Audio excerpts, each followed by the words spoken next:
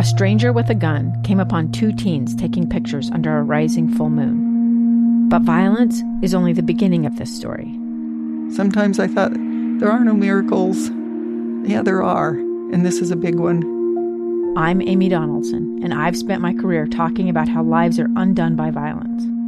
The Letter is a podcast about how lives are remade. Follow The Letter at theletterpodcast.com or wherever you get your podcasts. This is Live Mike with Lee Lonsberry. Welcome back to the program. I'm Lee Lonsberry. This is Live Mike.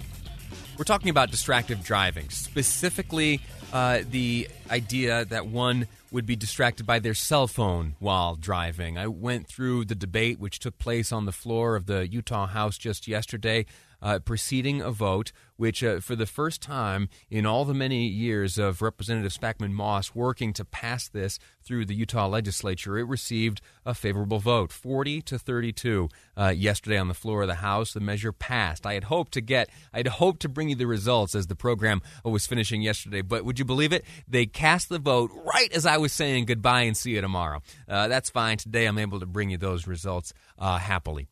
Now, here's the thing. I've shared with you this in the past as well. My attitude on this specific piece of legislation has evolved over time. If you had asked me 12 months ago or 3 years ago where I stood on this, my attitude was, as I expressed it in the previous segment, stay out of my business, government. My vehicle is an extension of my castle, and I'm a king. I'm the king of my castle. But then as I have seen some accidents, I saw that one firsthand as I was walking to work, I understand that to operate a motor vehicle and to do so in a distracted fashion puts others at great risk, and I am just fine with a little bit of legislative work protecting those drivers on the road. I'm very sensitive to the arguments against. In fact, we've got a text message here in front of me that says, okay, Lee, so what? Next we ban holding drinks or chips or Big Macs in the car? I totally get it. I understand. And to help me understand better, we on the line now are joined by Representative Dan Johnson, a Republican representing District 4. That's up in Logan, has been behind this measure, voted for it, and I'm grateful to the representative for joining me on the program today. Representative Johnson, how are you, sir? Oh, I'm doing great. Really nice to visit with you, Lee. Thanks a lot for having me on today. No, it's my pleasure. Let me ask you this. You're a Republican. Republicans are conservative folks. How can a conservative get behind this piece of legislation? Yeah, that is a great question. I actually see this as a nonpartisan bill. Personally, I just think we've gotten to the place in society that we just need to act on this, and we need to protect people. I just think it's a public safety issue. You are. How have your? Let me ask you this: what has your history with this issue been? Has your position evolved over time? Yeah, it has evolved over time. I'm like most Republicans. I just think that government, should intercede in places where it can, and it can be beneficial and not overstep our bounds. But I also think that there are certain things in life that we get to do, such as drive a car on our roads. That's a privilege, not necessarily a right. And as my thinking on this has evolved over to say, well, I have the privilege to drive a car. I don't have a right to do something that distracts me and then kills people or injures them or causes property damage. And so I've kind of balanced it in my mind that way. So these arguments have been presented for a good long time. What was it?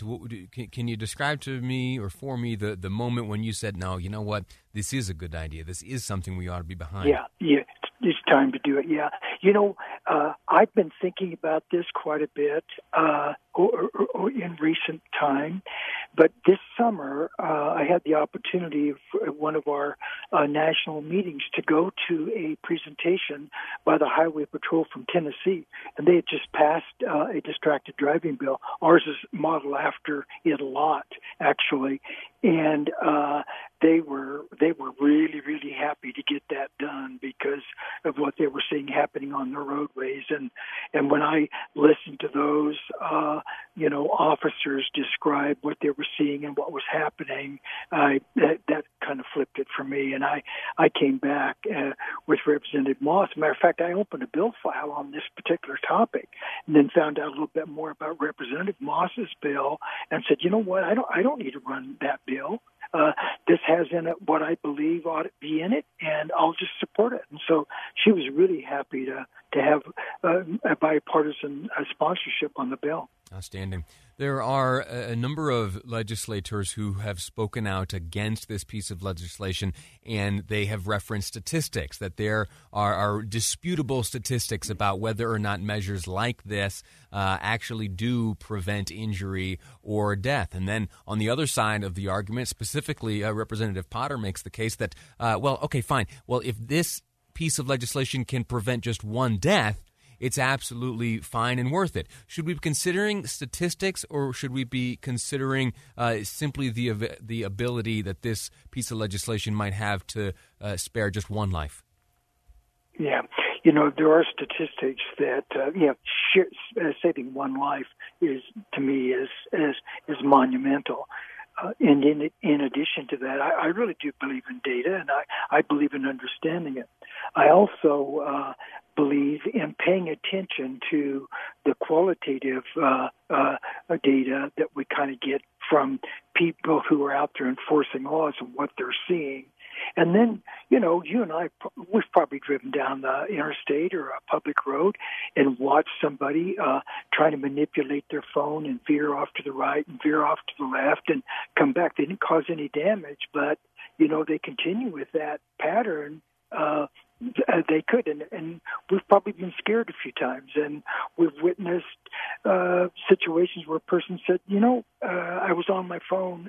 They admit it, and they've run into the back of somebody because they weren't paying attention. So I'm gonna side on the side of our public safety officers and what they're seeing out there on highways. Sure. Let me ask this one last question. Next stop will be the Senate. How do you think things will fare over there? You know what? I really trust in their good judgment, and I believe that this will pass there. So I'm going to do what I can, and having conversations with folks that I know over there to give this serious thought. It just seems to me like, as the state of Utah, I also serve on the Transportation Committee, so I see all this issues with growth and infrastructure and the number of people on our highways and so forth, and I worry about moving forward as the years go by with what that might look like. So that's one thing, again, where I say it's time, and I think the folks on the other side over there in the Senate, they see those same sort of issues facing us in the future, and I believe they'll do the right thing. Representative Dan Johnson, sir, I'm grateful to you for your time. I'm grateful to you for voting for this measure. I'm grateful to you for supporting it and sharing with me and my listeners here all the good rationale behind that.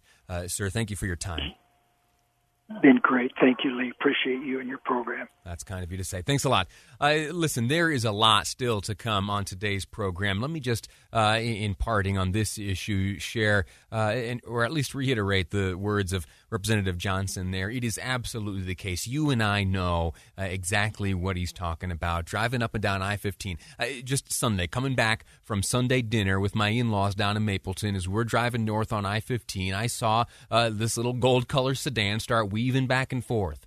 And in years past, I would have thought to myself, intoxicated. I bet you they're intoxicated. That's no longer my default thought. I think to myself, you know what? Here's what I need to do. Get quickly past them, and as I go up alongside them, I'm probably going to look in and see a cell phone up in the face of that driver, someone who better be paying 100% attention to the road. And to do so with my new little baby in the back seat, in her car seat all strapped in, it absolutely infuriates me. If you've got your phone in your hand right now and you're on the road, put it down and don't pick it up again until you're safely parked. Got it? Next up, we're going to continue our coverage of Super Tuesday. I'm going to introduce you to the spouses of the candidates. These are the individuals who may or may not someday become the first spouse, the first lady, or the first gentleman, however that title might be bestowed to the winners. So that's coming up next here on this program, Live Mike. I'm Lee Lonsberry, and this is KSL News Radio.